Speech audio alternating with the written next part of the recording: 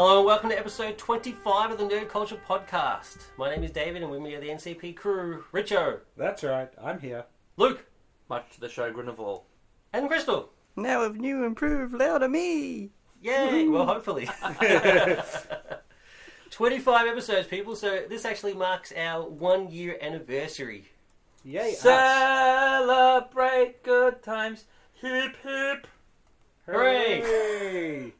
So who would have thunk it, eh? 1 year. We've beaten the odds, as Richo put it last night. It's a true Aussie battler story. So take a look at us now. Who needs Red Dog when you've got Nerd Culture Podcast? And we didn't even have to eat any beetroot.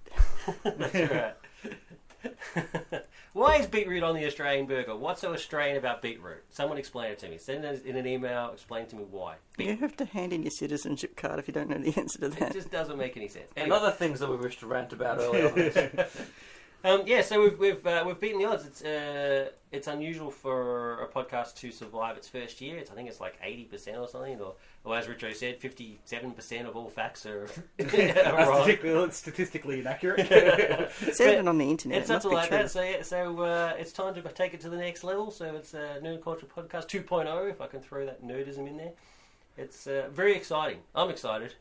Well, I was expecting champagne today to celebrate, so where's my champagne? I gave you free DVDs. What do you want? You've Yeah, got good point. I tea. did give you prezzies, and you got tea. That's two. I got tea. Celebrate with tea. And talking about celebrating, to celebrate our 1 year anniversary, we're actually going to have a competition. There's some awesome prizes, and more details about that later in the show. So keep listening. So has anybody got any thoughts on the past 24 episodes? It was all a blur. The heady days, the drugs, the rock and roll, The colours, the man. colours, The groupies. The actiony action. the action Jabberwock, action. always staring at me. The important thing is that for 24 episodes, we've kept it real! And David hasn't killed Luke yet. Why would I kill Luke? I love Luke. You threaten to kill him on a regular basis. That's But some of the highlights for me was just some of the people that we got to meet in the course of the show. So some of the interviews that we did, Fred Van Lante, Brian Michael Bendis, Frank Cho, Bobby Ann, Yeah, that must have Ben been Hutchins. the interviews that you got. I think are one of the best elements of. It's the a lot of Culture fun. Podcast. Yeah, I really enjoy doing it, and they seem to enjoy it, so that's pretty handy.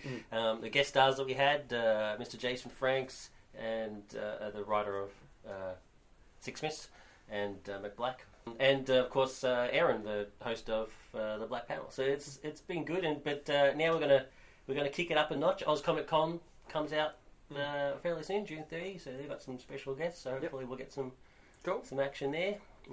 Including the one and only Mr. Stan Lee. And Patrick Stewart. And Patrick Stewart. Make it so. Yeah, so that was pretty cool. But also, and just basically just spending time with you guys. Awesome fun. I thought our Blade Runner episode was quite good, and I enjoyed getting the feedback that we got for that. Yeah, especially from Blade the- Runner was really interesting. yeah, Yeah, from an older person's point of view. yeah, it was good. It was really cool. I loved watching David and Luke argue over Stranger in a Strange Land.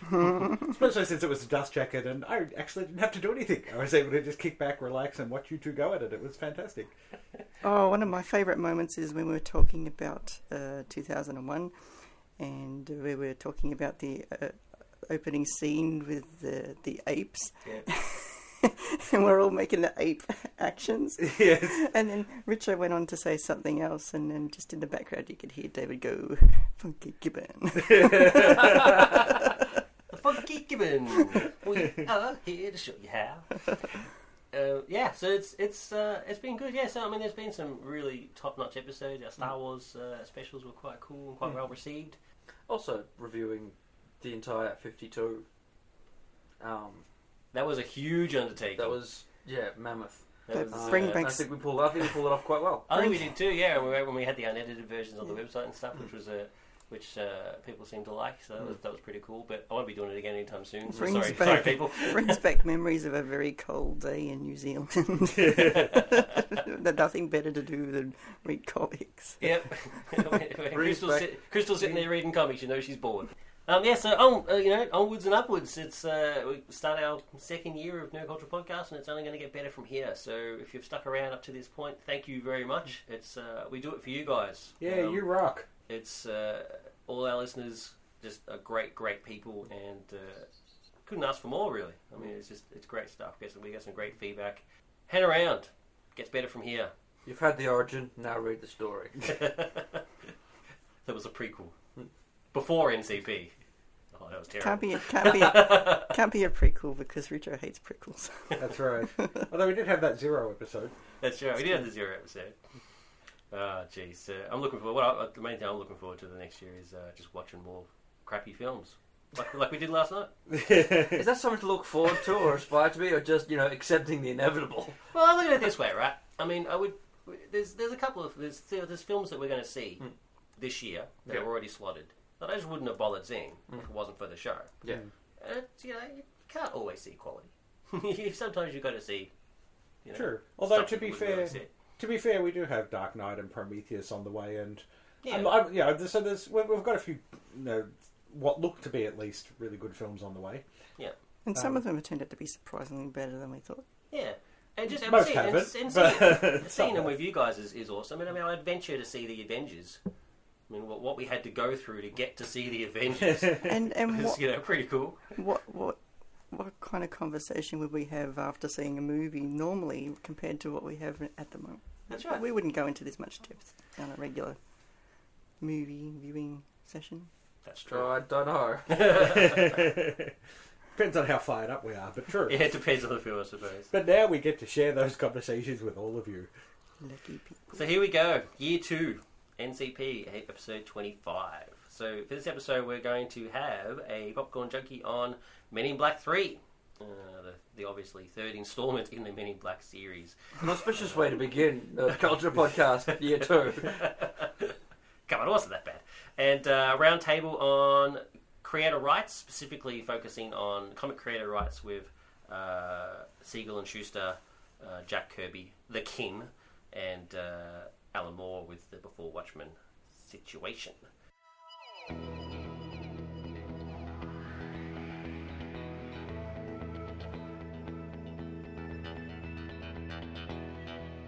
Okay, Men in Black 3. Agent J travels in time to MIB's early years in the 1960s to stop an alien from assassinating his friend Agent K and changing history. And that's pretty much the entire plot in a nutshell. Yep. It's directed by Barry Sonnenfeld, who returns from Men in Black 1. Did you do 2? Yeah. I think he did 2, didn't he? He's done them both. It stars Will Smith and Tommy Lee Jones returning as Agent J and Agent K. Josh Brolin as the young Agent K from the 60s. Jermaine Clement as the bad guy, Boris the Animal. Or Just Boris. Just Boris. And Emma Thompson as Agent O, since Agent Z kicks the bucket beforehand, which is unfortunate because he was quite funny. Michael Stuhlberg, is it Stahlberg, as Griffin? I don't know. I've never heard of the man. Don't look to me for answers on that one. Anyway, I'm sorry, Michael, if that was completely wrong. But there you go. So that's the main cast. I mean, look, Will Smith in this is basically just being Will Smith and not given much to work with. He does the best that he can. He seems to be enjoying the part. He does, yeah.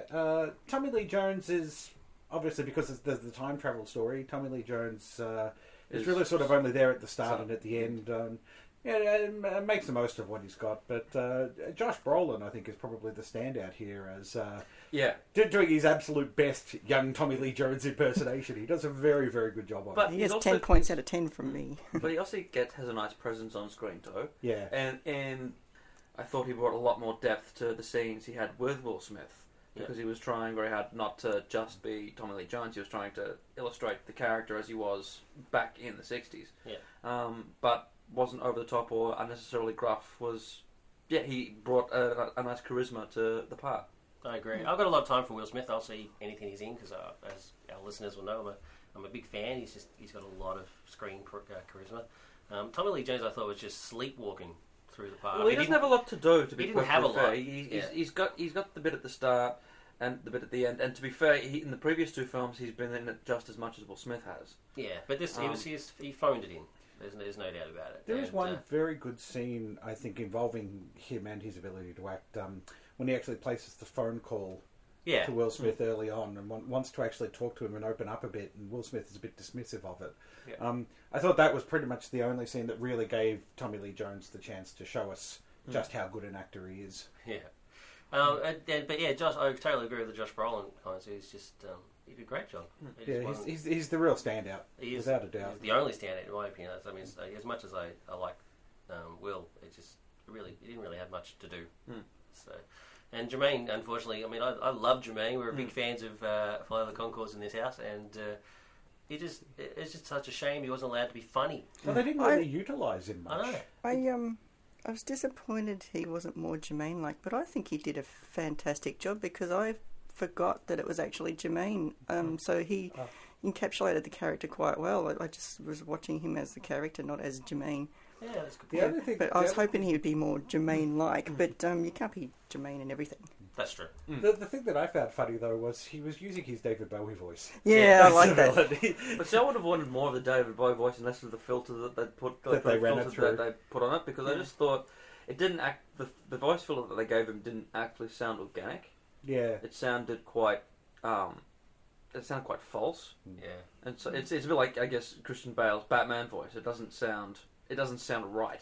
Just have a throaty and be done with it, Christian. Seriously. It just doesn't work. I wouldn't be scared. I'd be like, what's wrong with your throat? This sort of gets back the Boris, who's the villain of the piece, which is Jermaine's character, is sort of just be there to say, I'm going to kill Agent Agent K back in the past, and that's his only function in the story.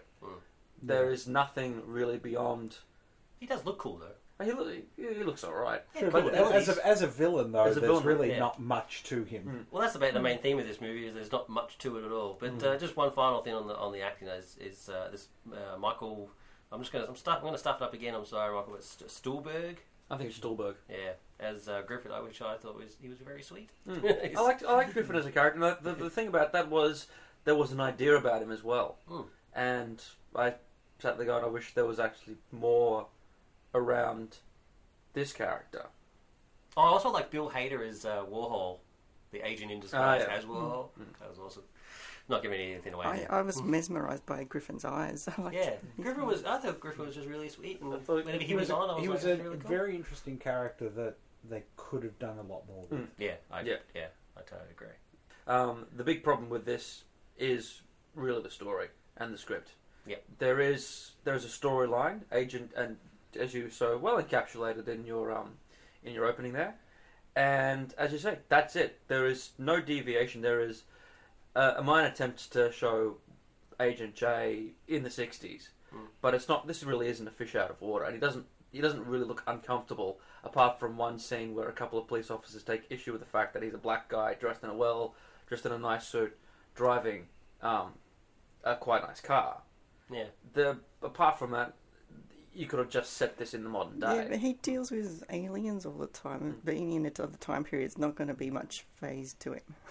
I don't know. Like for me, there's a point where they get to Cape Canaveral during the launch of the Apollo 11 moon landing rocket, and I mean this is one of the 3 or 4 key pivotal moments in 20th century history, and he's just like, oh yeah, this is cool.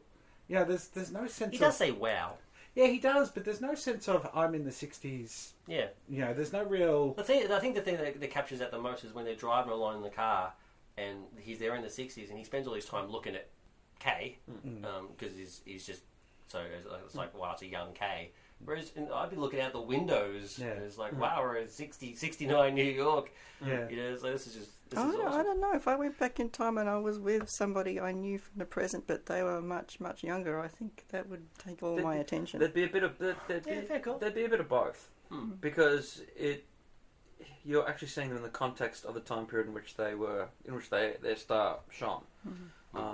So he should be. I'm saying both your points. He should be doing both. He should be amazed at Kay as a younger man, but also amazed about the world that he now finds himself in, because it is completely different. Well, that sense of there was no sense of this is the 60s and trying to capture the feel of the 60s. It's just like, oh, this is a nice backdrop. Let's throw them into it. Yeah, I mean, the film started without a script, so that in itself speaks for itself. Pretty bad. I mean, actually started filming without a script. So it's their first couple of days of filming is all improv. And it's like, this could possibly be in the story. It's kind of strange. But not as uncommon as you would think. I know, it's not good. I also had a big problem with the comedy in this film. In that it wasn't funny. Well, there is actually quite a telling line where after time has changed and Agent K is no longer in the present, and Jay actually arrives at at the Men in Black headquarters, and he thinks that it's a big joke because nobody can remember K except for him. Yeah. And then he actually makes a line which is the rules, and I'm paraphrasing here, but the rules of something being a joke is that it has to be funny. Yeah. That's quite a telling line because really it would have been great had the screenwriters actually applied that rule to their own script. The jokes in this are obvious and they're broadcast. It's like, here's a joke, it's coming up. You'll know exactly what the joke's going to be. So wait for it, here it is, and bang, there it is. It's like, there was nothing. There was a couple I found that comedic fun moments. in the same way, for the same reason I watch Get Smart. I know what's coming up. I can say the lines with the people, and I just found that a bit of fun. I didn't go in expecting for highbrow comedy. I just went in expecting what I got, and I wasn't disappointed. My problem was I just didn't find the comedy funny. There was actually only one scene really that I actually laughed at, and that's when Cage actually leaps off a building to travel through time. Yeah. And as he's falling, he's flashing through different time periods. One of the time periods he flashes into is 1929, and there are all these stockbrokers who have leapt off the building with him. Yeah. I thought, that was funny, but otherwise, I loved that sequence. It was awesome. Yeah, but otherwise, I just didn't find. I felt the comedy really fell flat. Well, it wasn't a laugh a minute for me, but I did enjoy it. I had a few giggles out of it, more than you, I think, but not as many as the rest of the audience. Yeah, I quite like the in-joke. So like they had the talking dog. Yeah, at the amazing speaking dog. The amazing speaking dog poster at Coney Island, which of course references the talking dog from the first one. So it was. I mean, that sort of stuff. I don't quite get why he had a great big picture of the dog at his bedroom. That was kind of bizarre. That was a bit weird. That was kind of weird. But overall, I just think the story was just kind of weak and just not really deserving. Yeah, they had a line, but they didn't actually follow it through. Yeah. And part of that is because they don't act. There's a moment where you've got two Borises. Yeah. In time. And they do nothing with either of them. They're just ultimately. Well, they had that one scene where they're both talking and stuff, and I was like, okay, this is cool. Now follow on. No. and Boris makes this thing. Oh, we're gonna do it. We're gonna do it better this time. And they don't. And they do it. They just follow the exact same plan. Yeah. The production is probably one of the stronger aspects, particularly in terms of set design. I thought the recreation of the factory, Andy Warhol's famous art studio, were fabulously done, and it was one of the moments where the strangeness of the 60s was quite prevalent and worked really well. The scene went on for a bit too long, but the recreation of it was quite startling. The recreation of the Men in Black space, also pretty well done. The cinematography wasn't bad. It's sort of a bit by the numbers, just put the camera here, light it well, and it looks okay. There was nothing stellar about the cinematography, but I give points to the production team for actually creating a film that still looked okay, in spite of some very obvious flaws on the story end. Yeah. I think special credit here, as always, has to be paid to Rick Baker. Yeah. He is what just a legend. An absolute master, and the alien designs. The alien designs and makeup and effects were just brilliant. I'm glad you brought that up, because when you see Men in Black Headquarters 2012, and you've got the aliens and stuff like that, and they sort of look like aliens you'd expect to see. But then when they go to 69 Men in Black Headquarters, and you got the 60s aliens. The 60s aliens. Yeah. And you say, my favourite Martian style and the Mars Attack style and stuff. I was like, this is awesome. Yeah, see, that's something that could have actually been in the plot as well. Oh, definitely. Looking at the difference between the 60s aliens and the modern day aliens. Yeah. What sort of creatures were coming to Earth? How long do you want this film to be?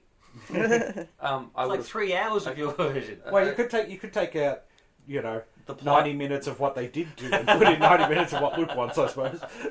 That's true. But points to Rick Baker. Just fantastic. I think this was a very pretty film. I think it was the set designs were great, and the time travel sequence was awesome. And but that's the main problem, though. I think that it looked so good that it just highlighted just how poor the story was. But a bit like Avatar in that respect. Yeah, that's exactly right. Although awesome. with Avatar it was a serious film, so I went in expecting a better story. But with this one, I wasn't. I think Avatar has a much better story than this does. Oh, I agree. I disagree. At the end of the I day, totally disagree. Avatar's I could predict every single second of Avatar. Oh, of course. I mean, Avatar's story. I could predict every second of Men in Black. Avatar's story is not good, but it's still better than Men in Black 3. I found Men in Black 3 more fun. Oh yeah, Men in Black Much 3 more was fun. That's true. I was Avatar's bored not during meant to be- Avatar. It's meant to be serious. I was bored during Avatar too. So. Yeah. But to bring Crystal's point back to Men in Black, it highlights the problem with the previous two Men in Black films, which is that they did look great, that there was there was something fun behind the concept, but ultimately quite hollow films. It's great. Particularly Men in Black 2. Two's awful. But we'll do that in the final one was. So the problem with one is that I went in wanting it to be wanting to have a lot of fun, and ended up not having a lot of fun just because it was so bland. Yeah, actually, I agree with you. No. It probably didn't help me seeing Men in Black 3 because I actually saw 1, really didn't like it, and I never actually saw 2. I was never interested in the feedback from everybody else was that it wasn't very good, and their comments were usually much worse than the first one. So since I didn't like the first one, I didn't see the second one, and I'll be honest with you, I wouldn't have seen the third one had it not been for this podcast. Well, I'm completely. I wouldn't say completely different, but I really like 1. I think it's I really enjoyed 1. I thought it was a lot of fun. But 2 is atrociously bad, and 3 was definitely not as good as 1, but way better than 2. So it was a return to form, but a better story would have helped. Yeah, I think a stronger story would have helped, but there were a lot of good ideas in the special effects, like the little aliens hidden in Boris' hand, and that was cool. The way his face worked, and there's lots of cool little ideas in there, but didn't really explore those. Yeah, that really is it. Lots of really nice ideas that I wanted to know more of. Yeah, but I I think like that pretty much hits it on the head. Maybe you should do some fan fiction, Luke. Unlike Men in Black 4. Unlike the Star Wars universe, in which you say, "Hey, that's a cool element," but I'm really still enjoying the story. Yeah. This is, "Hey, that's a really cool element. Why can't that be the story?" Yeah. I did like the scene where the astronauts are in the capsule and like, if we report this, they're just going to shut us down. I didn't see anything.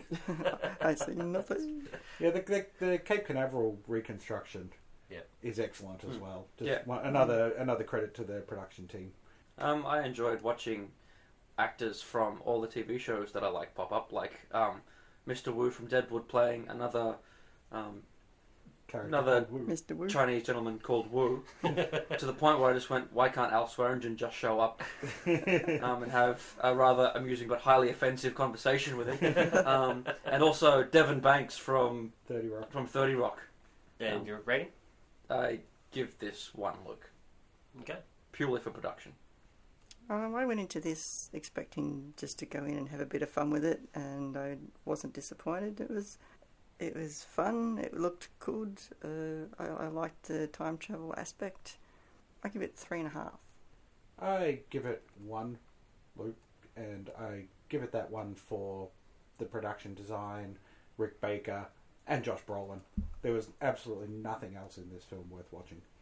Fair enough. Cool. Yeah, like I said earlier, it's I had fun, so I didn't obviously didn't hate it as much as you guys. It didn't waste my time. It was pretty much the same as Dark Shadows. It was okay when I was doing it, and then I walked out. It was Dark Shadows is a bit more entertaining, though, I thought. Well, as evidenced by your rating, but no, Men in Black 3, I give it 2 out of 5. It was I won't rush to see it again, but I didn't want my money back. Okay, well that wraps up our review of Men in Black 3. Coming up next, Roundtable. We're knights of the round table, we dance whenever we're able. We do routines, we call the scenes, with footwork impeccable. We dine well here in Camelot, we eat ham and jam and spam a lot. Okay, so welcome to our roundtable on creator rights. With the imminent publication of the Before Watchmen comics, has created a bit of controversy online. It's been quite a large storm in a teacup, in my opinion. But anyway, it was a big kerfuffle. A bit more than a storm in the teacup, I think, but it's it has exploded. It has exploded. Ignore my Maybe storm. a tornado in a latte mug. And what's been interesting about it too is that it's not just fans this time around. No. Creators have actually been heavily commenting online Yeah. in relation to creator rights in comics. Tweets have been flying back and forth Yeah. like mad. So we thought we'd take the opportunity to make some comments of our own. I mean, we've mentioned it in past podcasts, but I thought it'd be good to sort of look at sort of the broader idea behind it. So, I mean, why are people so upset about it? I mean, it's not just the Alan Moore fanboys, who I am happy enough to be, a member of, but it's really just a case of respect, I suppose. This is why do the comic companies do what they do, and some examples of when they've done it in the past. I think money would be the answer there. Yeah, it would be. Yeah, there's a couple of pretty major legal cases that have come up in recent times. The Siegel and Schuster estate, who have been after the rights to Superman, Superboy, and related characters. It's been a case that's been going on for a while now, but with actual judgments coming down, that's sort of brought it back into the forefront. You also have the Kirby estate, and their legal challenges against Marvel, and Joe Simon also in his efforts to reclaim the rights to Captain America. Can I ask a totally noob question? Yes. Given that you said Kirby estate, I'm assuming that Kirby is no longer with us. Yeah, Jack Kirby died in the early 90s. So we'll focus mainly on those people. Of course, there's been other creators that have been involved. And we'll also mention, of course, focus on the Alan Moore before Watchmen situation.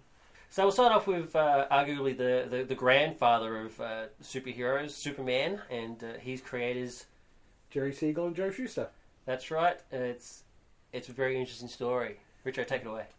Well, Siegel and Schuster actually created Superman initially as a pulp character in the early to mid-30s, and they tried to sell... They had a story called The Reign of the Superman, in which Superman was basically a dictator. He's a bad guy.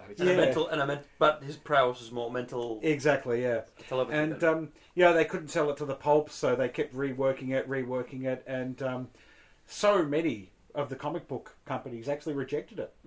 I bet you they were kicking themselves afterwards. But they're also trying to get it up as a comic strip as well. Because the thing you've got to remember, pretty much before this, is that if you were into comics and things like that, the place to be was comic strips. Yeah, the money was in comic strips. Yeah, as comic opposed to books were sort of seen as an afterthought, a cheap. They just did, knockoffs of the comic strips, reprints of the comic strips, and weren't seen in anywhere near as high a caliber as the comic strips were. So eventually, DC Comics, national periodicals at the time, National Allied Publications. that's it, does actually buy the rights to Superman from Siegel and Schuster 1938. for the paltry sum of $130. Yeah. Which, to put in context, even for the 30s, is not a very considerable it's sum. the 30s, so it's not there's not a lot of money floating around. It's 1938. You've got America slowly emerging from the Depression, and comic books are still in the sort of early stages of their development. So the idea of launching an original character was still relatively new at the time. As you said, most of the comics being published earlier than that were often reprints of comic strips. But it was more of a foot in the door sort of situation. It's like, I had this character, they thought it could do well. 130, while not huge, especially not nowadays, but it's while not a big thing, at least it got them into the industry and where they wanted to be. So very true. It accomplished what they wanted at the time. Yeah. And of course, Superman then goes on to become the most iconic superhero figure to emerge from comics, and one of the true icon figures of the 20th century, makes national billions. And the Superman symbol is the most recognised superhero symbol in the world today. So exactly. So we'll talk a bit about how DC or National and / DC have treated the Siegel and Schuster. But it's just one thing I just want to point out. I'm glad you just mentioned all that. It's just the juggernaut that Superman is, but without DC doing what they do to promote Superman and getting them out there and backing him and all that sort of stuff, would we have still had the Superman that we have today if Siegel and Schuster had tried to self-publish or something, mad like that sort of stuff? Probably not. If they had published it as a comic strip, it might have achieved, say, a Flash Gordon, Dick Tracy-like level. Yeah. Which both Dick Tracy and Flash Gordon were huge strips in their day and still quite Still quite popular, but not the same level. But they are not icons the way that Superman is now. So possibly not. It's hard to say what will take the public's imagination. Yeah. That's basically the point I'm trying to make, I suppose. I mean, you're right. It's obviously it's conjecture.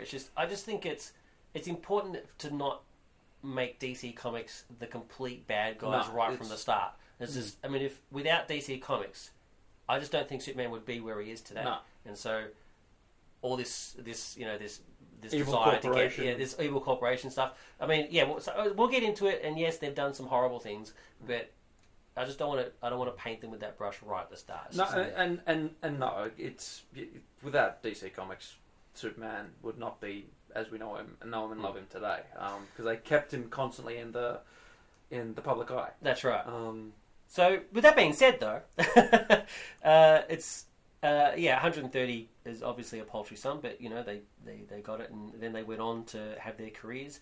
Unfortunately, though, the way they were treated, their careers were what they really should have been. I think. I mean, they went on to have some minor sort of comic careers, and they've done other comic work and stuff like that. But because they basically sold the character, they didn't have what you would sort of expect nowadays with medical benefits stuff, and- with benefits and stuff like that, and that really worked against them. Sort of And later there on. was also no royalties or anything. Yeah, no royalties. I mean, they sold the character lock, stock, and barrel. And they were kind of pushed out and away from the character by DC as well. Yeah. DC established a house style for Superman, which in the early days was based on Joe Shuster's artwork. But then as art styles developed and things, they were kind of just, quietly shown the door when new artists came in. And I guess by those selling the whole character, you've sold any rights you've got to that character. And That's right. and at the time they sold it, they went to know Superman would become the granddaddy of all superheroes. That is true. That is Yeah, the major very point. true. Yeah, that is the major point. It's just, I mean, they got what they wanted At the time. at the time. But then, of course, when the explosion occurred, they're like, well, we want to be a little bit more of this pie. Well, but DC could have been nicer about it, but they didn't have to do anything. There's definitely some things DC could have done. I mean, they had a byline, created by Siegel and Schuster in the comics for quite a while until but that legal case. but that byline actually didn't come into play until the 1970s. when guys like Neil Adams. No. It was in the 40s, and then they dropped it. They did, yeah. They dropped it when the Siegel and Schuster people sued them, and then it was brought in again in the 70s. Yeah. When the films came out, and a whole bunch of people got together and said this is disgraceful. Yeah. Like Neil Adams, because Neil Adams has actually been a champion of creator rights for most of his career, and really got behind Siegel and Schuster because he thought, this thing's making billions and billions of dollars, and they are entitled to a share of that. And at that point, their health was deteriorating, and they really needed medical care and things. So, and the major reason DC backed down is because the film was coming out. Exactly. They didn't want the negative publicity around that. Yeah. And so the byline was I actually think put back on in Superman 3 or 2. Yeah. Well, I think the sort of converse thing to what you were saying earlier about Superman not being as successful without DC's backing. At the same time, DC wouldn't have had the character of Superman without Siegel and Schuster. There's to that begin as well. with. There's that as well. So it's kind of there's a sort of balance. Don't get me wrong. I'm not to the saying two that there. DC hasn't done wrong by these guys. I mean, some of the stories are just horrific. I mean, like where Schuster becomes a delivery man. Whether this is actually true or not, I don't know. But and then delivers a package to the DC offices, and he's down on his luck. I mean, they give him $100 and say go buy a suit so that just get out. Basically, just get out of here. Yeah. And if that's actually a true story, that's pretty bad. That got Rick Veitch took that story up and put it into the Maxi model. One of the things I read online on Newsarama about all this is that that they did a series of interviews or statements by creators talking about the current state of creator rights and what it means and what's happened in the past. And one of the things that they said, I think one of the anonymous creators said, was Siegel and Schuster knew what they were getting into. Yep. And whilst I think that they are certainly entitled to royalties, this does need to be said and addressed and maybe discussed. They knew what they were getting into. Yep. They were paid well during their tenure Mm-hmm. on the book. Mm-hmm. That they had been in the industry for a while, so that they should have been more aware of the type of contract they signed and what the work situation actually was. This is going to be a bit of a theme between all of our sort of sections in this roundtable. It's just that legally, none of these companies have done anything wrong. Yeah. And the essential argument. What I find so fascinating about it is that legally it's all closed and everything's fine and all sorts of stuff. Whether it was actually morally right or not is a whole different story. And that's really what the argument comes down to: Yeah. legal responsibility versus moral responsibility. Yeah. Which actually, we haven't really answered one point. Did Siegel and Schuster get screwed over? Because they did sign a contract, they did sign away the rights. Yeah. Well, that's what I was going to ask your opinion. I think more so back then. Something I think we really need to take into consideration. There's a difference, I think, between Siegel and Schuster signing a contract for $130 in 1938, when the comic industry is still in its infancy, and when you're coming out of the depression. Yeah, you're coming out of the depression. You're eager to get work in any way you can. That's a lot different to say Alan Moore signing the Watchmen contract, which we'll discuss a bit later, I'm sure. But in the mid 1980s, having had 50 years of knowing exactly what DC is like as a company, even Kirby in the early 60s, Kirby had actually been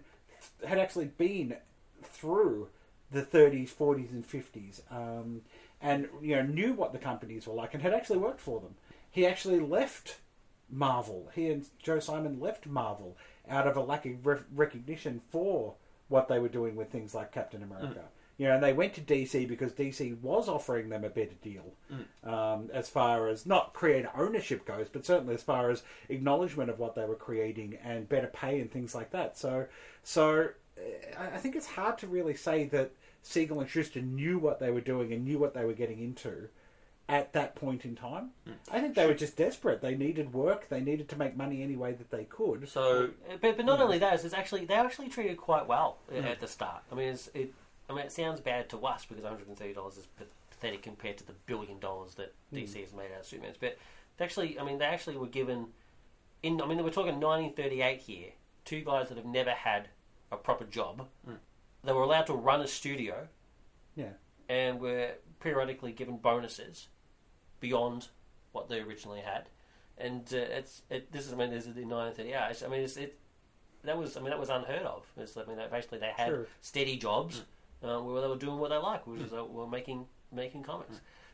Which it wasn't until later when they said, okay, well, can we start having some royalties and stuff? And they were told that there was no money. Well, I can't give you royalties because the comic's not making enough money. And it's like, are you serious? and this is, I think, this comes down to that moral responsibility because, by 1940-41, Superman was a success, like a massive millions. Success. It was selling millions of the comic itself. Yeah. You started to get. Then you got the radio show. The radio show. It was everywhere. Flashy cartoons. So no money in the till is insane. Yeah. It is just. Why didn't they just say, "Well, you never signed for royalties," instead of just telling them a lie? Well, the business was kind of dodgy in those days. You have to sort of think that. Not only, comics were like just an afterthought, like Luke said and stuff like that. And the guy, I think his name was Donafield, who basically ran. And from what I can gather, no one really has much of a kind word to say. About Donenfeld. He was, very much a. Bit of a mobster. Bit of a shyster. But still, you still got to give him credit in the terms in that he gave them a chance. This is an untested. And that is true.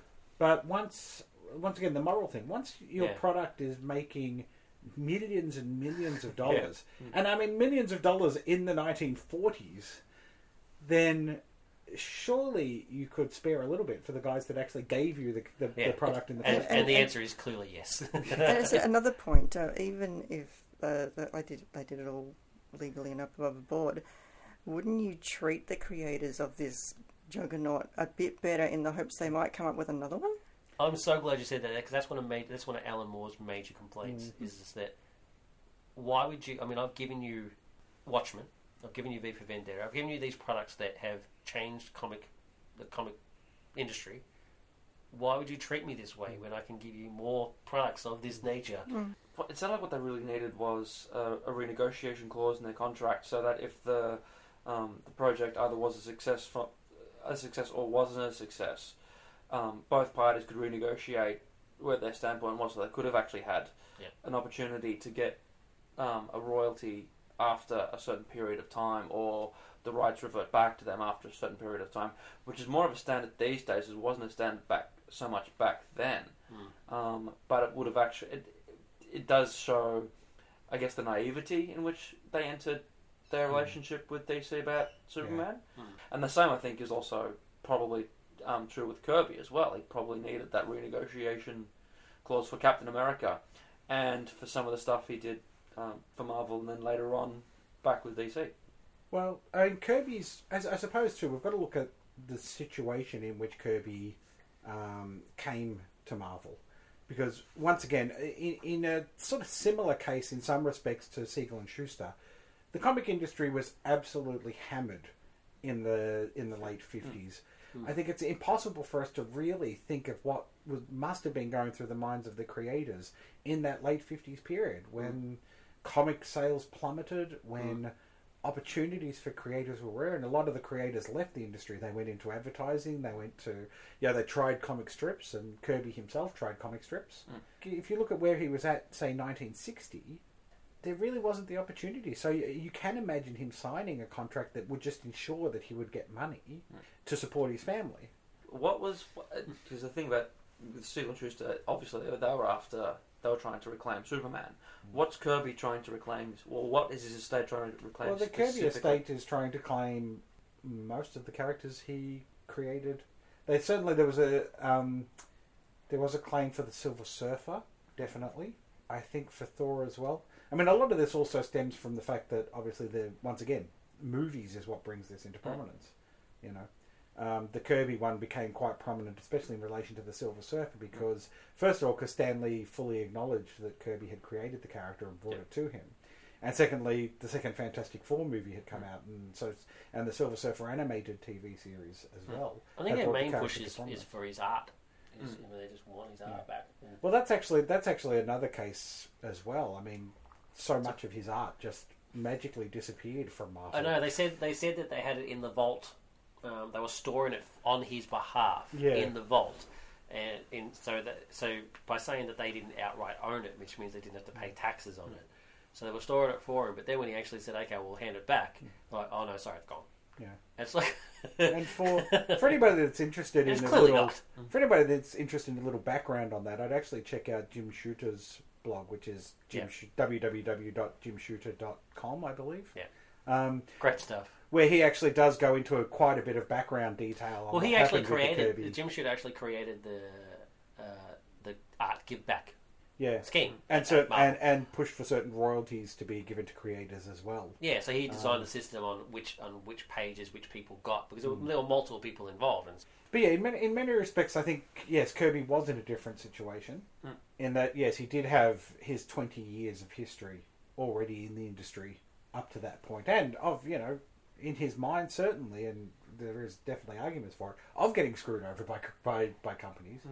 But at the same time, there was still I think it's good to look at the context of where he was and where the industry was at that time. But then, unlike Siegel and Schuster, he was actually, like you said, he was in the industry for quite a while before the 60s when he Fantasy Four and stuff like that. And so but don't you think then he sort of, with that sort of background knowledge, I mean, he wasn't just fresh off the bus. I mean, shouldn't he have? And he was a name. Like he was one huge. Of the first superstars of comics. Like the Simon and Kirby creative team was seen as the creative team in comics. Yeah, it's impossible to, I think, downplay his importance to Marvel. But at the same time, once again, it comes back to the Siegel and Schuster thing. Legally, Marvel had no obligation to give him any more than what he got. Yep. He was well compensated, monetarily speaking. He was earning $35,000 a year up until 1970. And really, I think his frustration and what led him to leave Marvel to go to DC was less about the rights to the characters or anything, and more about creative rights, acknowledgement of the stories that he was effectively writing. Yeah. That Stan Lee was then scripting over, and I think really just acknowledgement that he was the co-creator of those characters. And that's not to say the stuff that he created for other companies as well. I mean, the Fourth World Oh, absolutely. for DC. Yeah, as you well. look at even before that Yep. for DC, you look at he created the Newsboy Legion and the Boy Commandos, which were in World War II hugely successful titles. Yep. He and Joe Simon helped create Romance Comics, which was a massive seller in the 50s. I mean, there's And then after Marvel, you had your Pacific Comics, and yes, the Silver Star that's and the Silver Captain Star. Victor. I mean, the guy could not stop creating. I mean, That's all there was there's to a it. reason why he's called the King. Exactly right. But it comes down to that. I guess that moral obligation. I mean, Kirby helped make the company what it was. Stan Lee got a fantastic deal from Marvel. He gets like $1 million a year paid out to him from Marvel. For his efforts in making the company what it was. And I think it's important to note here is this. I mean, Stan Lee cops a bit of flack for his shameless self-promotion, and he's the master of the Stan Lee show. Yeah. And that's fine. That's part of his charm. I mean, that's what makes him what he is. But it's let's not take away from the fact that he helped Kirby with these things. I mean, Absolutely. what was the level of cooperation? I mean, who's to say, really? I suppose. But Well, really, I mean, when it comes was a to team effort. Anybody that's worked in a collaborative, creative environment where you're constantly throwing ideas back and forth at one another, you really do lose track after a while of who created what.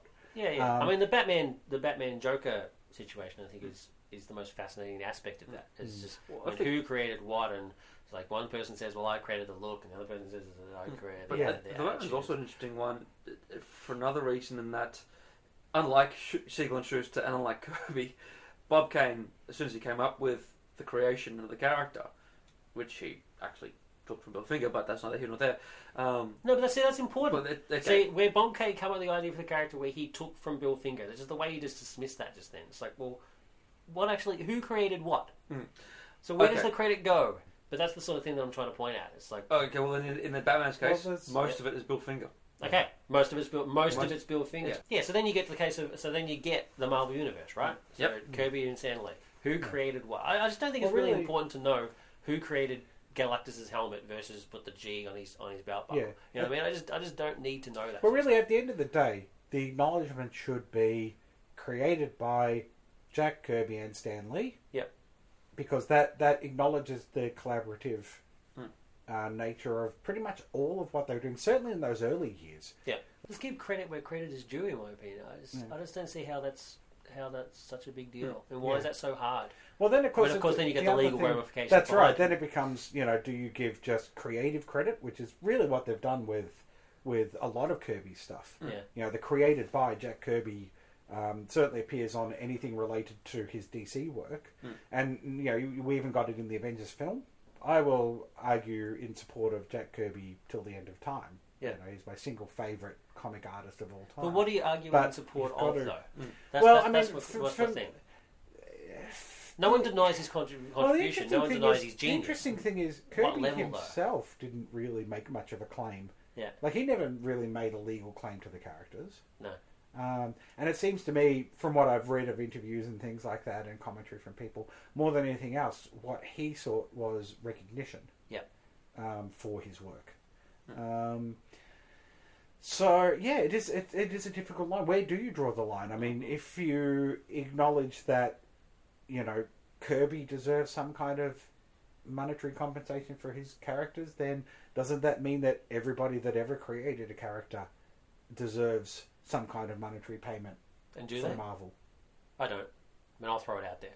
I mean, if you're working for Marvel as work for hire, when you're employed by Marvel to write comics, when you create a character, and that character is no longer yours. Well, I think you've got to look at different time periods. Yeah. For me, I mean, if you're signing up for Marvel today, Yep. then you've got to know that what you're doing is work for hire, and everybody knows that. Well, now it's work for Disney. Well, yeah, exactly. But you've got to. You're not getting anything. You're not getting anything from these people. You've got to acknowledge that that's the case, because you know that that's the case. Because with creative rights being as powerful as it is, if you're looking to be a comic creator and you're not looking into what all of this means, then You're mad. you're mad. Yeah, you're absolutely insane. And especially nowadays when you have options for creator-owned companies Yeah. like Make your own Image. comic. Yeah, I mean, become Hickman. yeah. And get your own stuff out there. Exactly And right. also You can write do- for the yeah, for the you can major do. channel. You can web publish nowadays, so you don't even have to worry about the print. Well, an interesting costs, you know. argument that I've heard is that, well, if that's the case, so if you follow my line of reasoning, whereas if you work for Marvel and you create a new character, and therefore it's not yours, it's Marvel's, does that mean that you sort of lessen your creativity a bit, and so don't try and create the next Spider-Man because you know that character's going to be awesome, but it's not yours, so you're not going to get anything out of it. So do you sort of rein yourself back a bit and sort of only concentrate on your own career and stuff? No, I think because it's all cumulative. If you gain a certain reputation for a certain kind of laziness in one regard, then that's going to have a knock-on effect. If you're seen as being lazy for, let's say, working on Spider-Man, well then why should I pick up Yeah, let's the say the creator-owned book to the this, creator-owned book? Why should I check that out if I think you're a lazy writer on work, but that on a title where you're meant to display a certain amount of professionalism? Yeah, I think it also depends but I'm upon. totally with you. That's good. Yeah. Well, I just want you to What's sort that? of just finish up a bit with Kirby. It's like, well, what do you think? I think we're all pretty much in agreement in that he just deserves the recognition that he should have. Absolutely. I mean, And- like I said in a past episode. I think his estate, he himself, his estate deserves some compensation because DC is making money off both his creations and his name.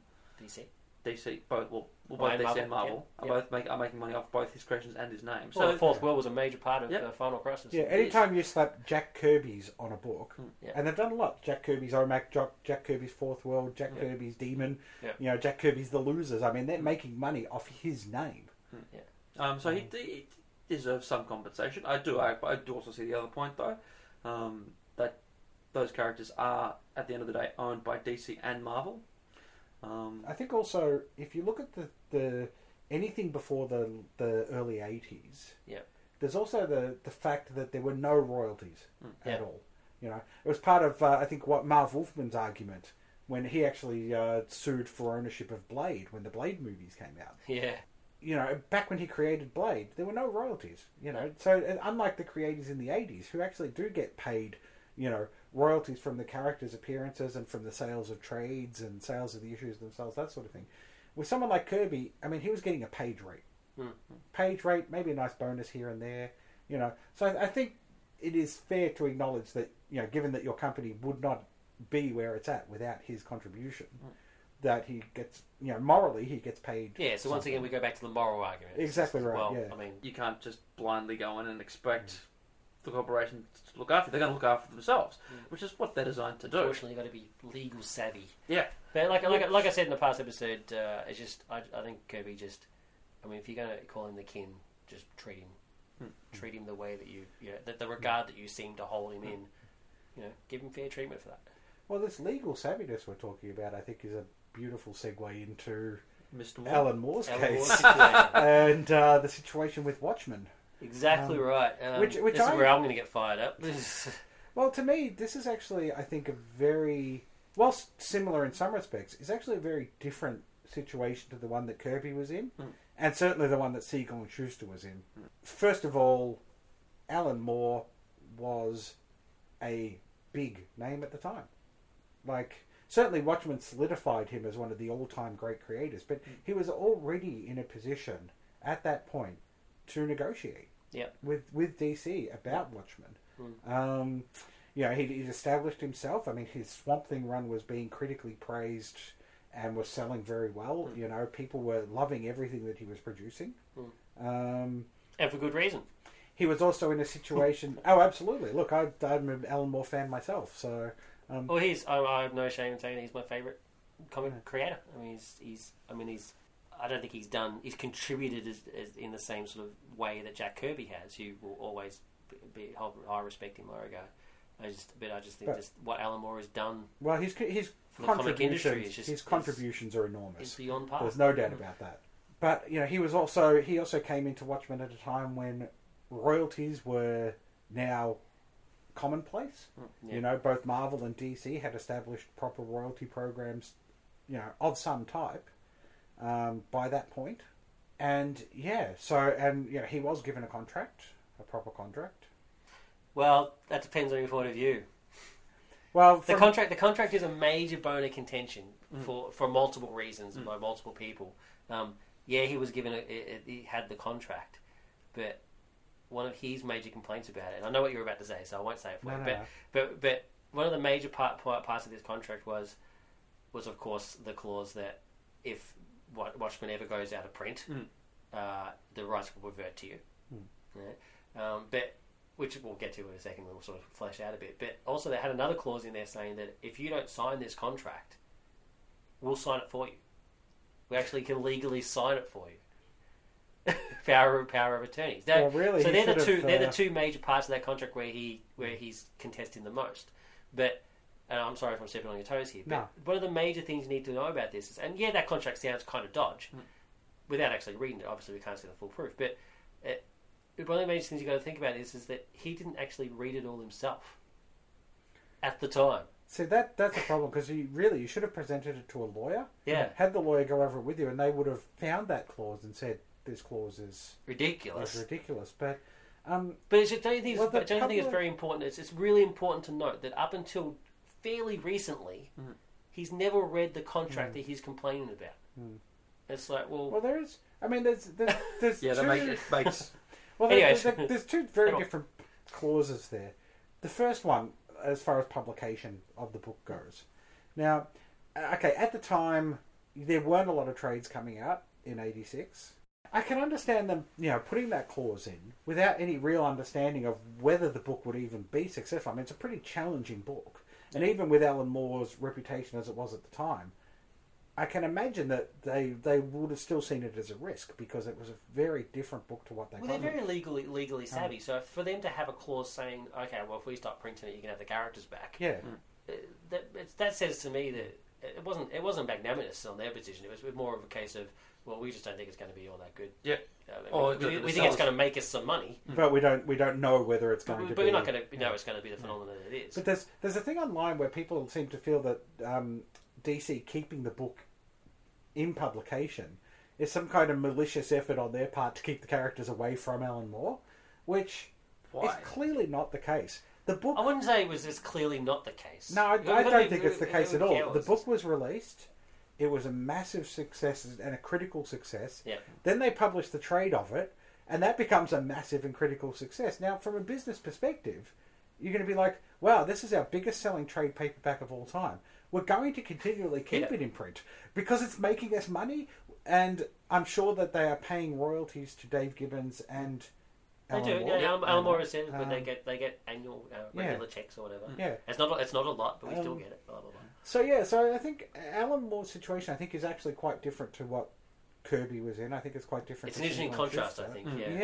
Yeah. I mean, he is actually benefiting quite substantially still from Watchmen. I mean, he's still getting royalty checks. So I think his situation is a bit different, because he could be benefiting from this if he chose to.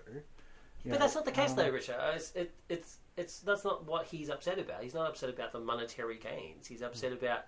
That's why it's a different situation. He's upset about the way he's being treated, and the way that his creations are being treated. So the way he's being created, the way he's being treated as a whole, and now with Before Watchmen, how his creations are going to be treated. Money's not really a problem. I'd be interested to see whether he thought of that when whether he thought of Len Wein before he started his Swamp Thing run, or Joe Orlando before, he did some of the horror stuff he did with the Orlando created characters, or Mick Anglo, when he did Marvel Man, or I knew this argument was going to come up, but it's important to note that he didn't know that the Marvel Man situation wasn't like at the time. So he thought Dead Skin owned the rights, and he did say that if I'd known that at the time, I wouldn't have accepted. Yeah. The Swamp Thing is interesting, actually, because I'm totally with you. Right? So he took Swamp Thing, created by Len Wein, and made it the success that it was. And before researching for this roundtable, I was exactly the same as you. I was like, well, what are you talking about? And you've got no leg to stand on. You basically took other people's characters. I mean, your career is basically made up on the fact that you took other people's characters and made them the brilliance that enhanced them to what they are now. And there's no denying that's what he's done. And so I was kind of like, well, what are you talking about? I mean, of course, the big thing is League of Extraordinary Generals. So I'm sure we'll discuss that in a second. Yeah. But then I read an interview that he did where my whole opinion changed because of what he said in this interview. And it's pretty common knowledge that Alan Moore is quite confident in his own abilities. I mean, hesitate to say arrogant, and I wouldn't hesitate to say arrogant. He constantly lambasts the current industry for not being able to produce something as good as Watchmen. Yeah, but isn't that actually true though? Is there anything as good as Watchmen? There are things. I think there are things that are probably the equal of Watchmen, but more importantly, they're different. All right, let me finish. High level of creativity going on in the industry. Let me finish my train of thought, and we'll go back to that. I'm trying to hard. I mean, yes, he's arrogant, and he says in this interview actually that he took. I mean, yes, Len Wein created the Swamp Thing, but let's face it, he's basically just a rip off of. I'm paraphrasing here, of course, but yes, the Heap. Yeah. And basically, so essentially what he says, and I'm not quoting him completely, but it's basically essentially what he says, well, I took this crappy character and made it brilliant. You know what I mean? That brings us then very nicely back to Watchmen. Because let's face facts, the Watchmen characters are just thinly veiled versions of the Charlton characters created by Steve Ditko. Which he wanted to use, but was told he couldn't. Yeah, because DC had other plans. Yeah. And look, I can understand that. You've got to look at long-term plans for those characters versus a 12-issue story that would make those characters not usable anymore. Yeah. Or at least not usable for another totally 25 way, years. yeah, totally. 25 years when they would have done, before Charlton or whatever. But, hey, I'd like to see what could have been. That, actually. What could have been. But, I mean, does Ditko then deserve compensation? Because Alan Moore just ripped off his characters and then turned them into Watchmen. I mean, that's, does the creator of The Heap deserve royalties for Man-Thing and Swamp Thing? Like, how far back do you go? It's a tricky one. Does the creators of the Black Bat deserve credit for Batman?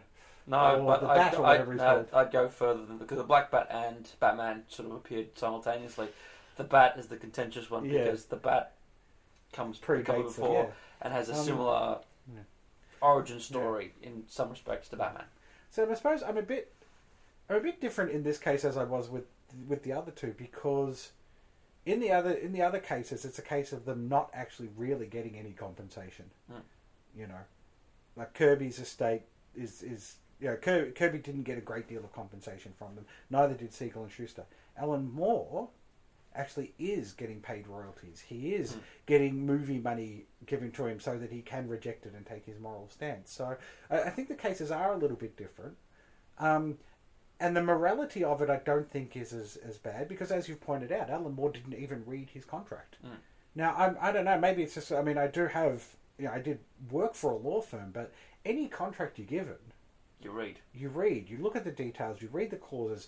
If you have to, you take them to a lawyer and have him explain them to you. Because I don't think you even need to work in a law firm to know that that's the way to go. Yeah. I mean, are you serious? I mean, yeah. I wouldn't even accept a job without reading the PDA clause, and the clause. And Alan Moore also at that time. I mean, we're talking 1986. Or let's say if the contract was signed in 85, whatever. So he's not a Siegel and Schuster. He's not free. He's not. He's not coming into it with his eyes closed. It's not a new industry. He's already would have been able to see firsthand what the industry was like because he'd been working in it for years. Yep. He would know what the big companies are like. And given that the Siegel and Schuster case came up in the 70s, he would know about the creative rights, you would think. So I'd say he's coming into it probably with his eyes more open than either Siegel and Schuster or Kirby. He says it was mainly more of a gentleman's agreement sort of stuff. So you should never. I think it's fairly safe to say. It's not like Jim Shooter eventually being screwed over because Jim Shooter made the deal, but signed it with a handshake as opposed to pen on paper. Yeah, and that's the thing. You should never accept. Certainly for not multinational companies or anything like that, you should never go with a gentleman's agreement. But also, I wouldn't even go with a gentleman's agreement from a mum and pop store. Well, But even so, like, Well, of course I say the that with hindsight. clause, but the clause is in the contract. Yeah. The clause actually states if this book ever goes out of. Well, we need to point out we Publication. haven't read the contract.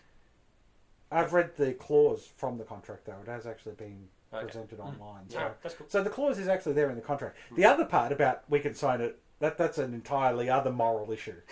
Like It's a that bit is ridiculous. dodgy as. That is dodgy as. Yeah. But when it comes to this clause, I mean, it's there and it does state, quite carefully. And if the book hadn't have been a success, See, that's then- as important to point out as well. Is that DC took a chance with this book as well. I mean, they didn't know it was going to be the huge success as well. So who would have thunk it? Really, man, it's pretty in your face, Watchmen. So and really, you're dealing with new characters that no one's ever heard of Yeah. before. in a new industry, like in trade paperbacks, Yeah. it's a new facet of the industry. So, I mean, like I said before, I'm sure that they thought, hey, who cares really? In the end, it's like we'll make our money off it, and when it dwindles down to nothing, we'll give it back, and who really gives a rat's? But then of course become one of the most important comic books ever. Yeah, and So- the single biggest selling graphic novel of all time. Yeah, so it's So I don't know. It's yeah. I just think it's a different case because It is a different he's, case. he's being compensated. you're right. It is To a some different extent, he is getting royalties. He's So because it is a different situation, we're talking more about the way he's been treated, and the before Watchmen situation where they're actually taking his characters. So we'll talk a bit about that. Well, Let's talk about. So Alan Moore, one of the arguments, like we said, is that he basically made his career on other characters. Yep. So and one of the biggest retorts is like, well, what about League of Extraordinary Gentlemen and Lost Girls and yeah. quite a lot of vehementness around the Lost Girls situation actually. It's just- Well, is he paying compensation to the estates of the writers? yeah. That James he's taking Barry, those? L. Frank Baum, Lewis Carroll, Bram H. Rider Stoker. Harrigan, Yeah. Bram Stoker, Robert Louis Stevenson. So his Jules responses Verne. his responses to that is that they are public domain characters, which I actually don't know. Is that completely true? Not all of them would be, surely. Not Most the, of them. The J.M. Barrie one has been an interesting situation. no, because James Barry used that thing. Yeah, Their estate but- still own Wendy. Yeah. Legally, he doesn't have to pay money for public domain characters to the creators of those characters. Yeah. Right? But morally, given his own consternation over the way he's being treated, Yeah. should he be paying money morally to those creators? What I actually think, it's- what I I think mean, is the most fascinating part is what he said, that not only was it public domain, but he actually said that it's because I'm taking these characters in the natural sort of progression. And once again, I'm not quoting exactly what it was as, but I'm basically. But you I've could heard say, that. but then you could apply that argument and say, well, maybe the creators of the Before Watchmen comics Exactly. are taking those creations in a natural. Well, obviously, it's not the But, progression because it's the prequels. Yeah, But- but maybe the prequels are the natural progression for the characters. I'm sorry, but this argument sort of falls a bit flat there, because if you've read, and even in the first one actually, a lot of he makes references and tries to allude to characters that have already been created, but he doesn't have the rights to. So the celestial villain in League of Extraordinary Gentlemen, which is quite clearly Fu Manchu. Yeah. It's just that he's not saying it's Fu Manchu because he doesn't have the rights. In the Black Dossier, he makes there's a villain called Jimmy Bond, Yeah. or Jimmy, and they make references to It's Doctor No, to the Jamaican case in Doctor No, Mm. and in the recent 1969, they have a character called Jackie who gets called Jackie Boy. At one point, another character almost calls him Jack Carter, and he looks like Michael Caine. well, it's interesting. So this whole no, they're all public domain characters. That is completely not true. He is using he's using characters that are actually copyrighted. He's just worked out a way to work around that, so he doesn't have to pay compensation. I do want to give credit to Alan Moore in one respect, though. I think what he did recently for Mick Anglo, in relation to creator rights, was absolutely fantastic. In working with Anglo to sell Marvel Man to Marvel, but ensuring that Mick Anglo actually gets paid the money for it, I think was actually impressive. But yeah, it does seem that there's a strange. I actually quote from. He actually did an interview with Kurt Amica from Seraphimera Books, which is at www.seraphimera.org.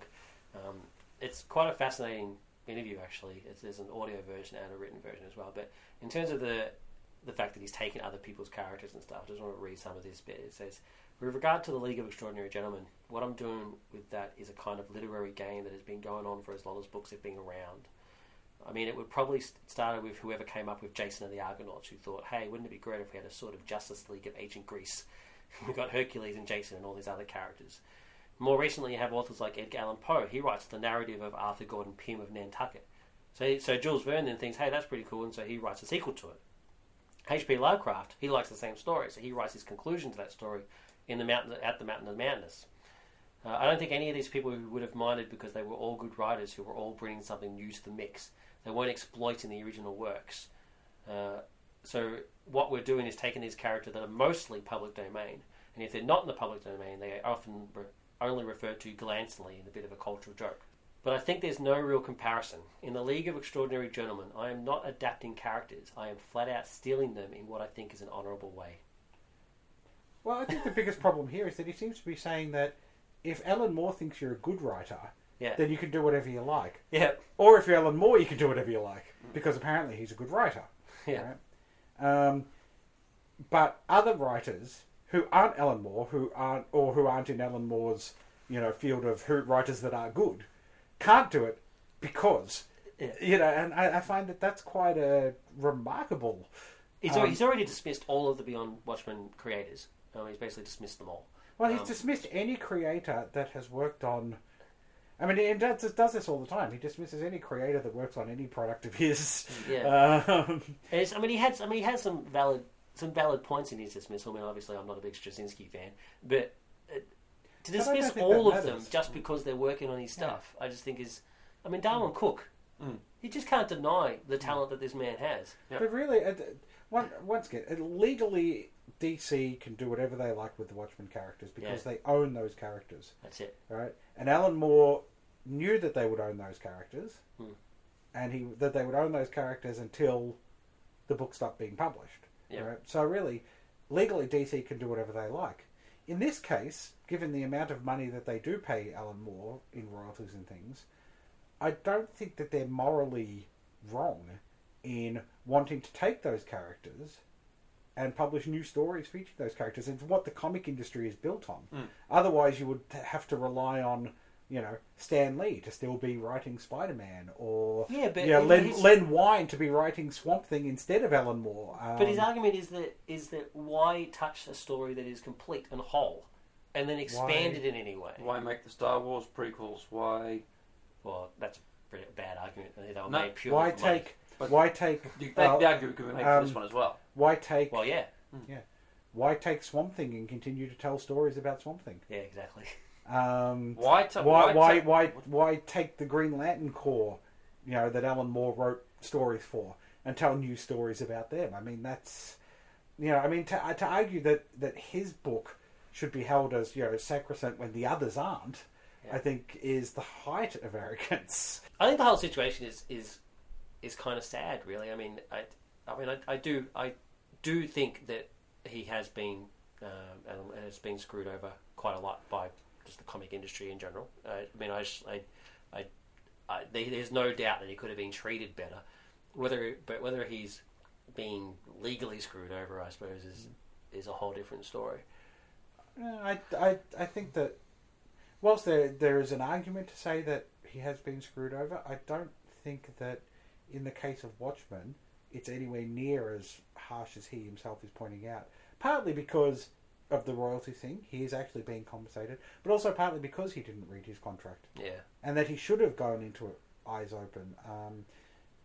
There's other things though. I mean, obviously it'd be a whole different thing to just move on to other sort of stuff. But there's been certain situations. I mean, the most important one would be I refuse to ever work for DC again, and then he's working for Wildstorm, who then gets bought by DC, and so he's like, well, I'm now by proxy working for DC, which I swore I'd never do. And so what does that make me look like? Well, then you just quit. I mean, I don't know. Sum it up. I think Before Watchmen needs to exist? No, I don't think it needs to exist. But that's sort of a different argument, though. I mean, I don't want to read these books. I have no interest in reading them, but not because of a creator right thing, just because I just don't not interested in reading prequels. Yeah, to because a complete story it's a that I like complete as story it is. in Yeah. of itself, and Yeah. it's just there's just no need to sort of delve into it. That's what I'm saying. But It's like they don't need to exist. Yeah. But I'm not going to not read them because of some sort of moral stance by somebody else. And I'll read them based on my own moral compass. One of the most interesting facets I think this is well, if you have such a strong moral stance against this sort of stuff, creative rights and all this sort of stuff, and yeah, it's good that Robertson felt the need that he just can't work for DC anymore, and that's fine. But then, what does it mean for us, like the general Joe?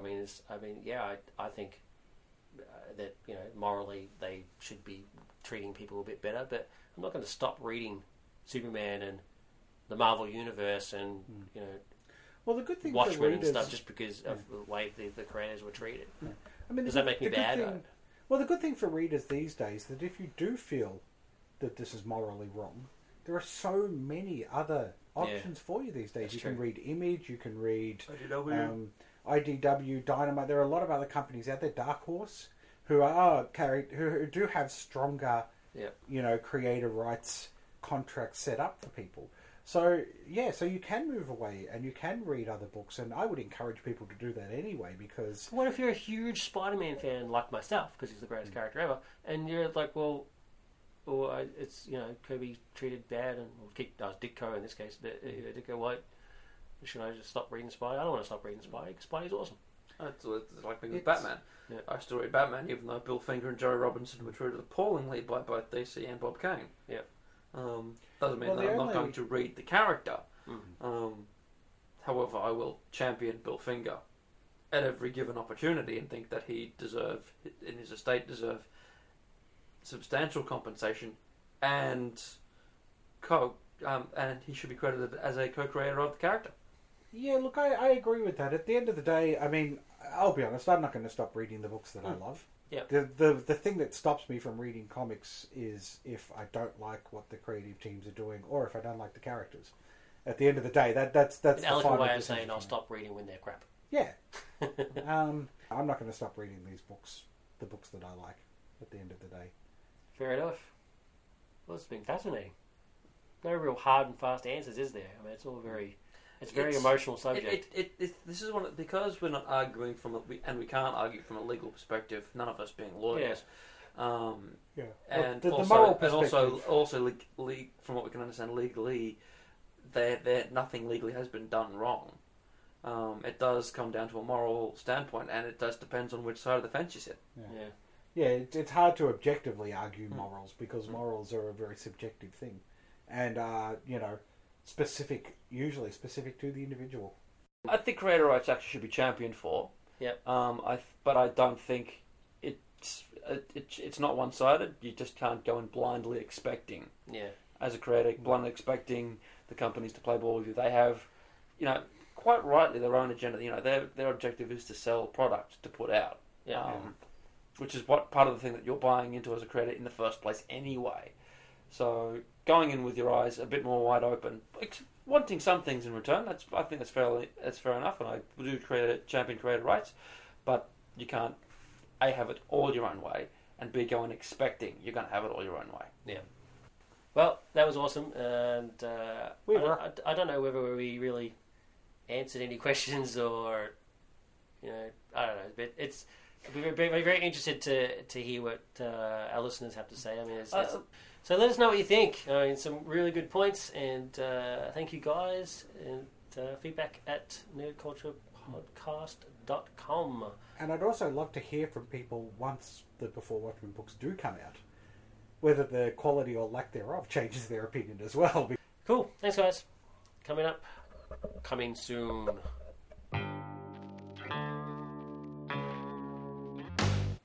Out May 31st, we have the Chernobyl Diaries, which is a bunch of tourists hire a tour guide, a crazy tour guide who takes them on a tour of the desolation that around the Chernobyl explosion. So and, just to interrupt there, they've called it the Chernobyl Diaries. Yeah. And that's seriously the best film that they could come up with. Yeah, and then there's, they get attacked by the creatures and stuff. It's basically a film version of the game Stalker, if you ever played that. A bit. I know of it. But it doesn't sound anywhere near as cool, which is unfortunate. And not really pop culture, but also on that day we get the Gringo, which is Mel Gibson's attempt to get back into the action scene. Well, maybe if Mel stopped being a crazy person, people might appreciate his efforts more. Yes, knock off the sauce and attacking Jews and Yeah, exactly right. I don't know. Tom Cruise. Well, in this case, he's shooting Mexicans. Tom Cruise is pretty crazy, and people seem to still appreciate his efforts. So No, not as much as they used to, but Look, I'll watch Mel on the big screen. I don't really care, but if his personal life is his personal life. But unfortunately, his personal life gets very public at times. yeah, that's true. As long as he's still in good films, I don't care. It's just unfortunately, lately, he hasn't been in good films. Then the week after, on June 7, we get Ridley Scott's return to the Alien universe with Prometheus. Yay! I'm really excited. We'll be reviewing this for the show. Absolutely. And, I'm absolutely fired up about this. it does look very, very cool. Although I think the trailer gives too much away. I If you actually know think it anything did. about the Alien universe at all, I think it pretty much says everything that's going to happen. I don't think it does. Well, It shows some cool It- stuff, but I I think don't. it teases a lot, like a trailer should. It teases a lot and suggests a few things, but without giving away the whole story. Unlike, say, the Spider-Man trailer that which tells you everything. which tells you pretty much the entire film. And as always, NCP's favourite cinema, The Astor, has a great selection of films showing in the next 2 weeks, including an odd double on June 3rd, which is Doctor Strangelove and Taxi Driver. That's a bit of a strange double, in my opinion. One to make you feel good, one to make you feel depressed. Don't you think that's kind of weird? And it's sort of a bit of a fine line between which of the two that is. I know, obviously, the reason he goes insane in Taxi Driver is because they spiked his coke. That's right. It's the communist plot to pollute our precious bodily fluids. the communist pot. And you can check out their full listings at www.astortheatre.net.au. So also in the theme of coming soon, we've got Oz Comic Con. As I mentioned at the start, Oz Comic Con is coming to Melbourne. They've already had their Adelaide event, which was a big success. But it's coming to Melbourne June 30 and July 1st, so it's that Saturday and Sunday. It's going to be a huge show. Very excited. As I mentioned previously, their headliner is Stan the Man Lee. And also have a great selection of other guests. Patrick Stewart, Sean Mayer from Firefly. Mitch Pileggi from The X-Files, Skinner himself, Jason Momoa from, of course, our beloved Conan film, Game of Thrones. and also in Game of Thrones, where he does a good Stargate job. Atlantis. Where he does that, where he actually plays the Conan character better than in Conan. But that's not the there. So it'd be great to meet him. Armin Shimmerman from Star Trek as Quark. Quark! Francis Manapul, who's the writer-artist for The Flash at the moment. Cool. Australia's own Nicola Scott, who is the former artist on Birds of Prey and is now doing Earth 2. Earth 2. And So it's still a job too. pretty good, pretty impressive. And a bunch of the kids from, I say kids, I mean they're actually young adults, but the people from The Hunger Games. So there's 3 of them coming. That's actually quite an impressive lineup of. That's pretty good, isn't it? And there are people there who I would want to see. Stan, Patrick Stewart, Yeah. even Armin Shimmerman. Currently watching Deep Space Nine, and I love Quark. So tickets are on sale now from Ticketmaster or at the door. So check it out. Their website is, of course, www.ozcomiccon.com. And great stuff. We'll be there, of course. So it's, it's at least I will be. Hopefully, Richard will help me out as well. But so we'll be there. So please, if you bump into us, say hello. It's our 25th episode. It's our 1-year anniversary. So to celebrate, we're going to have a competition. Yay! It's a huge competition. Yay! Really, really exciting. I wish I could enter it myself. Get your pens ready. So so get your pens ready to note down the rules. It's pretty exciting. So we're going to have 2 prizes. So there's a first prize and a runner-up prize. First prize includes a copy of the Prestige novel, which we're going to be reviewing in our next episode for our Dust Jacket. A copy of V for Vendetta hardcover trade. Looks beautiful. The V for Vendetta DVD. And thanks to our friends at Oz Comic Con, they have generously donated a couple of double weekend passes to include in our competition. So first prize also includes a double weekend pass for both days, Saturday and Sunday. So 2 people for both days. How awesome is that? That is awesome. That is pretty awesome. So thank you very much, Oz Comic Con. Great stuff. We also have a runners-up prize pack, which includes a copy of the Prestige novel, as well as the DVD of the Prestige film, and the Killing Joke trade paperback, and a double weekend pass for Oz Comic Con. These are huge prizes. It's win-win, people. That's actually pretty cool. That's actually first and second prize are both awesome. I know. So it's not like, first prize is awesome, second prize is, a $5 gift voucher or something. We rock. We do Our rock. competitions rock. They are great prizes. All you have to do to win these great prizes is to email us at feedback@nerdculturepodcast.com.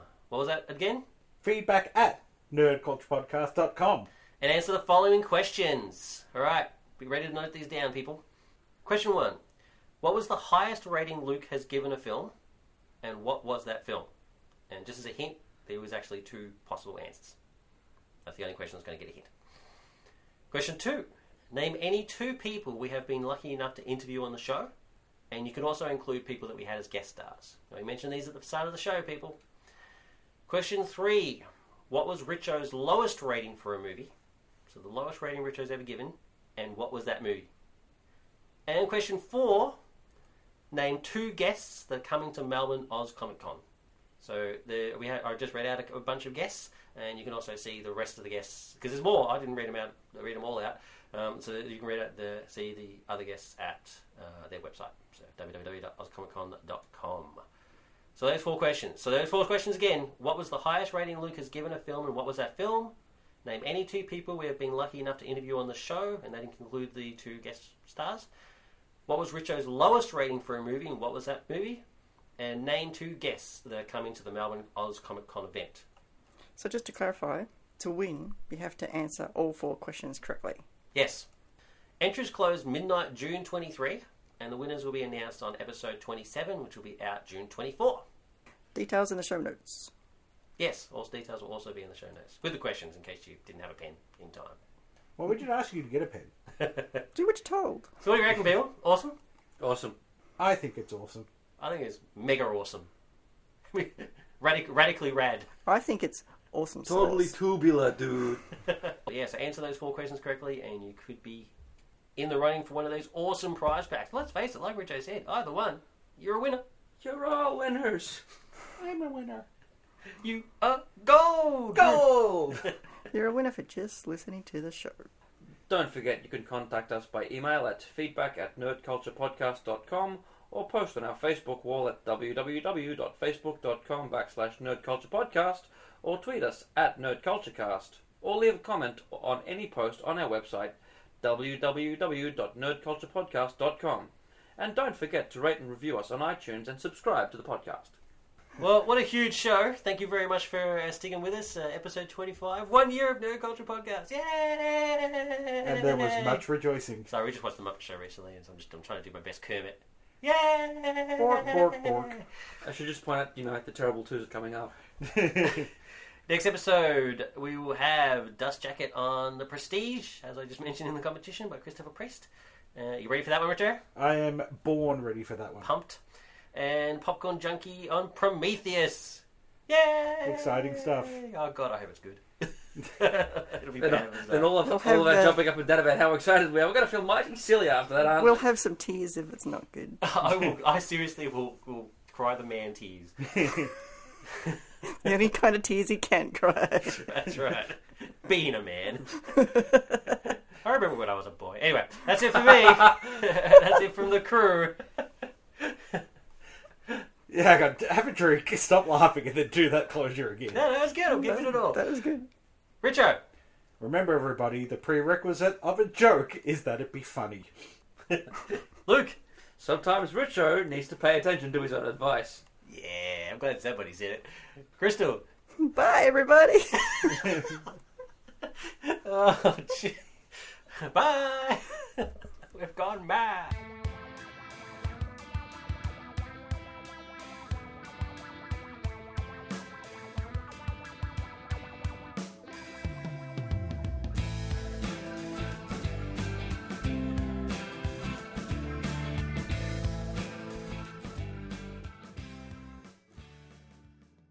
Crystal.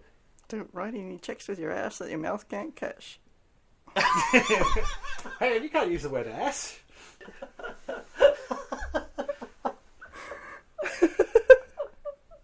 Do that again, please. I'll put that at the end. I can't talk now. That was gold, but that'll be the end bit.